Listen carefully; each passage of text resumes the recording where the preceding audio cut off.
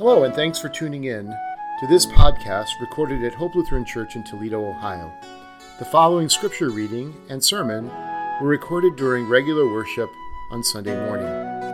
We can be found on the web at hopetoledo.net.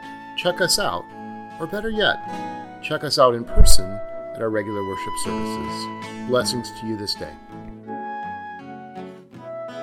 The Holy Gospel according to Mark. Glory to you, O Lord. 6 days later, Jesus took with him Peter and James and John and led them up a high mountain apart by themselves. And he was transfigured before them, and his clothes became dazzling white, such as no one on earth could bleach them. And there appeared to them Elijah with Moses, who were talking with Jesus. Then Peter said to Jesus, "Rabbi, it is good for us to be here. Let us make 3 dwellings, one for you, one for Moses, and one for Elijah." He did not know what to say, for they were terrified.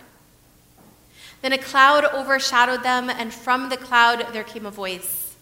"This is my son, the beloved. Listen to him." Suddenly, when they looked around, they saw no one with them anymore, but only Jesus. As they were coming down the mountain, he ordered them to tell no one about what they had seen, until after the Son of Man had risen from the dead. The Gospel of the Lord. Praise to you, O Christ. You may be seated. Are there any young people that want to come up and join me?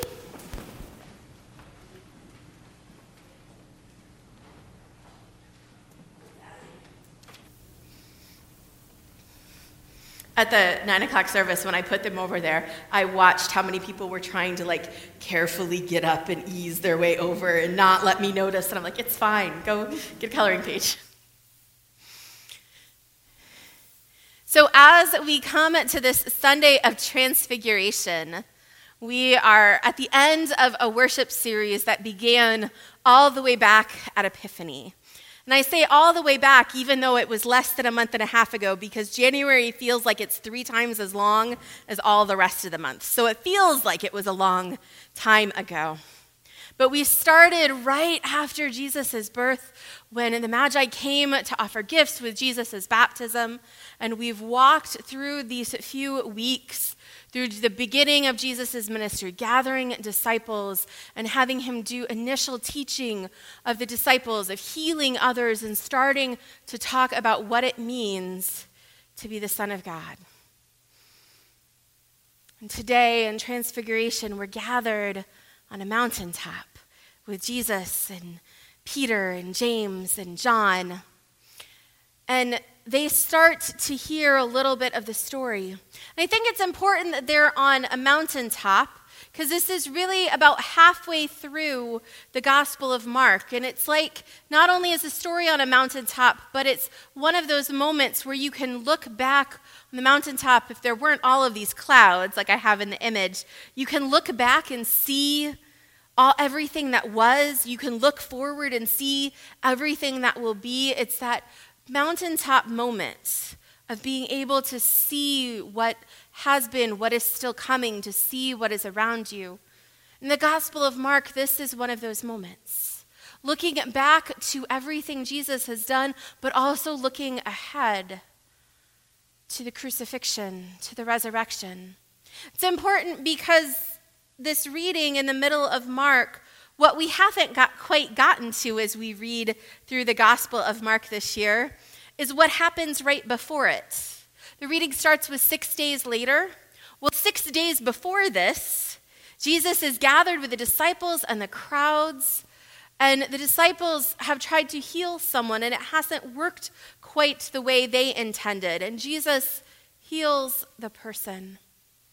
And Jesus then speaks with the disciples and asks who they think he is. And Peter is able to confess that he is the Messiah, the Son of God. But just a little bit later, Jesus starts to talk about what it means to be the Son of God. And that means he will be crucified and he will be raised from the dead. And Peter, who was so sure that he was the Son of God, then says, "No, this should not happen to you." And it's the one time Jesus rebukes him. Not for a question. Peter asks a lot of questions.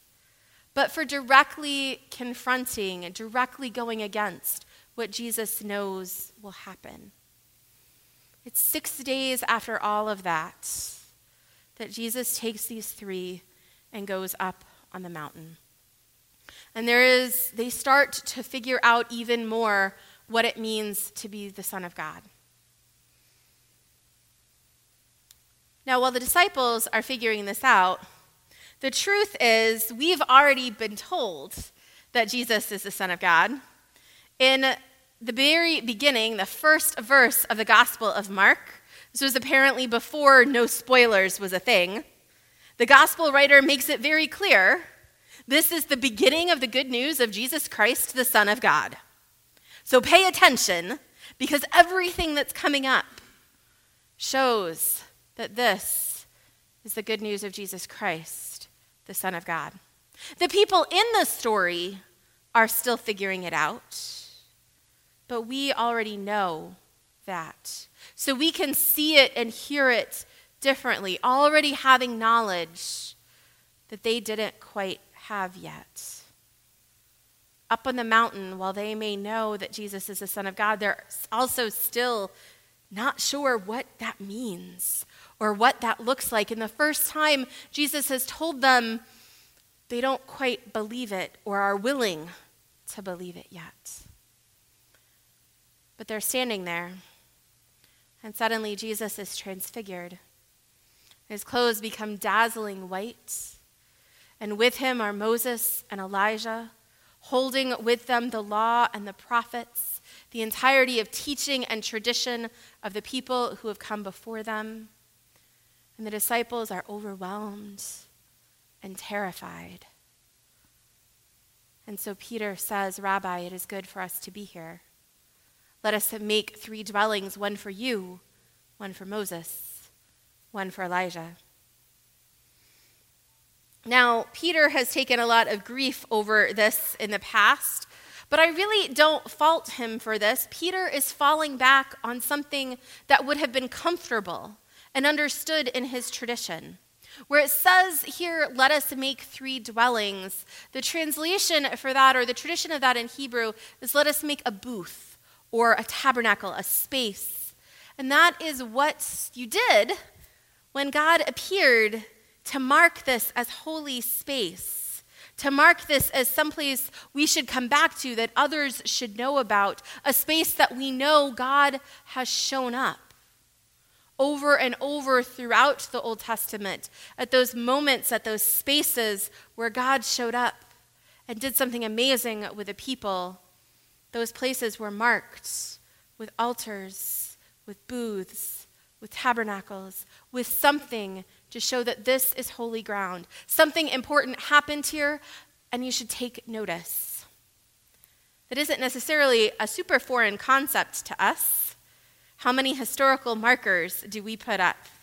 That something important happened here, someone important was here. We need to mark this space and set it aside and make sure that it stays that way so that we can teach and bring others back to this place, to this space, to remember what has happened here.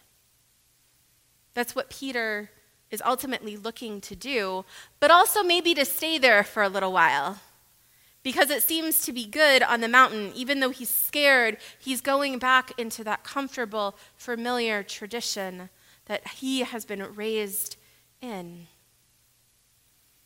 Then even more so when a voice comes from the cloud, echoing the voice from Jesus' baptism, but this time directed towards the disciples. "This is my son, the beloved. Listen to him."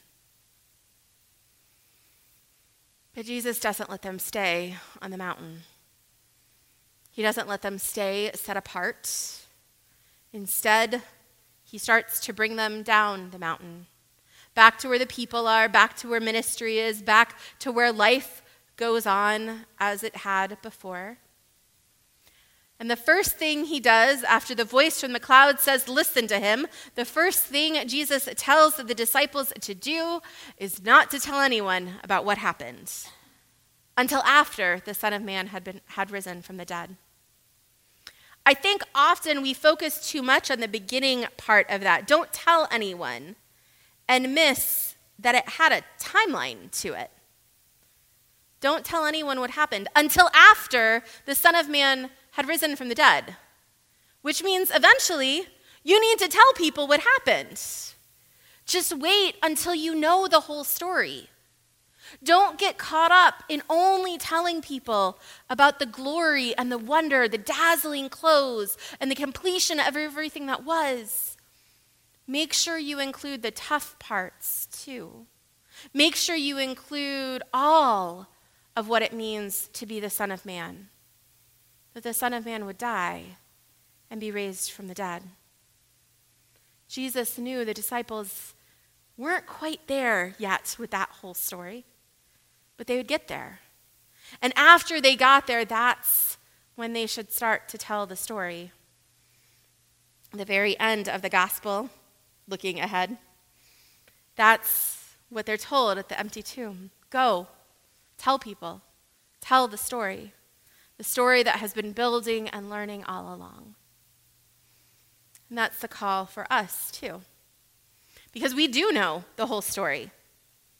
We go through the patterns and the traditions and the celebration of these festivals, and that is very important as we learn and grow, because each year, and I have preached on this text I don't even know how many times, Transfiguration is the festival that comes every year, even with readings from different gospels. It's that story every year. But I hear and see something new in it every year, because our lives continue forward and we see more what God is doing at work in our lives, in the lives of those around us, in our community. We're called to tell the whole story, not just hanging on to the parts of the story that we like or make us look the best, but the whole story of who God is, the whole story of what God has done for us, of God's love and grace and forgiveness, of God's call and challenge to the status quo and towards keeping things comfortable, of God's call to care for one another, to pray for those who maybe we disagree with, to feed, to clothe, to create community, and to stick together, even when we, like Peter, don't quite know what we're talking about. Still, the disciples gathered and went forward.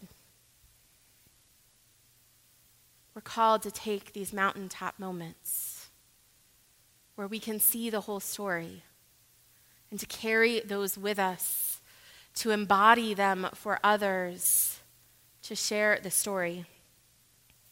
If I remember right, and I have looked at a lot of bulletins in the last week, so I might not be remembering, but I think one of our hymns later today is I Love to Tell the Story. And I love that that hymn was chosen, and if it wasn't, well, I still love the hymn. You know that hymn. I love to tell the story, and if you hear those verses, I love to tell the story for those who have never heard it, who are hearing it the first time with new ears, with new eyes, with new memories, with new experiences. But also I love to tell the story for those who know it best, who have heard it their whole lives and who still want and need to hear it again. I love to tell the story for everyone in between, for the people who are confused by it, for the people for whom that story has been used to hurt or harm them in the past, for the people who don't know where they fit into it. It's now after the Son of Man has risen from the dead. And we're called to tell the whole story of who God is for us and for the world. I invite you to stand as you are able and to join me in prayer. God, we give you thanks for walking among us, for calling us up to the mountaintop. We give you thanks for your glory and brilliance, but also the walk to the cross and the empty tomb. Give us wisdom and encouragement as we share your story with those who have heard it and those who have yet to hear it, that they may know who you are, that they too are beloved. In your name we pray. Amen. We continue with our hymn.